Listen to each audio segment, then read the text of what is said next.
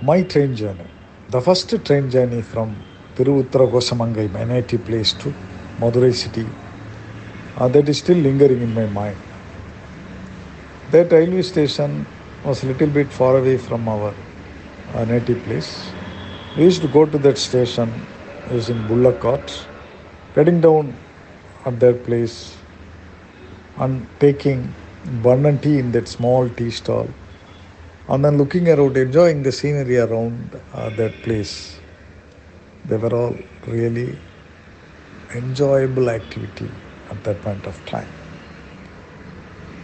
Even that tea on that glass tumbler was very, very tasty. Seeing that palmyra trees, paddy fields, flying birds, that was a great experience. There was only one station master who looked after that stop, opening the gate, closing the gate whenever bus or van crosses that line, issuing ticket, attending to all the queries by the passengers. And that was an interesting experience to watch all these activities there. Then suddenly we could hear that sound, woo woo, from somewhere. The train came and we all hurriedly got into the train because it stopped there only for a few minutes, as it was a very small stop. And then inside the train, settled on the wooden benches. That was a great, happy experience.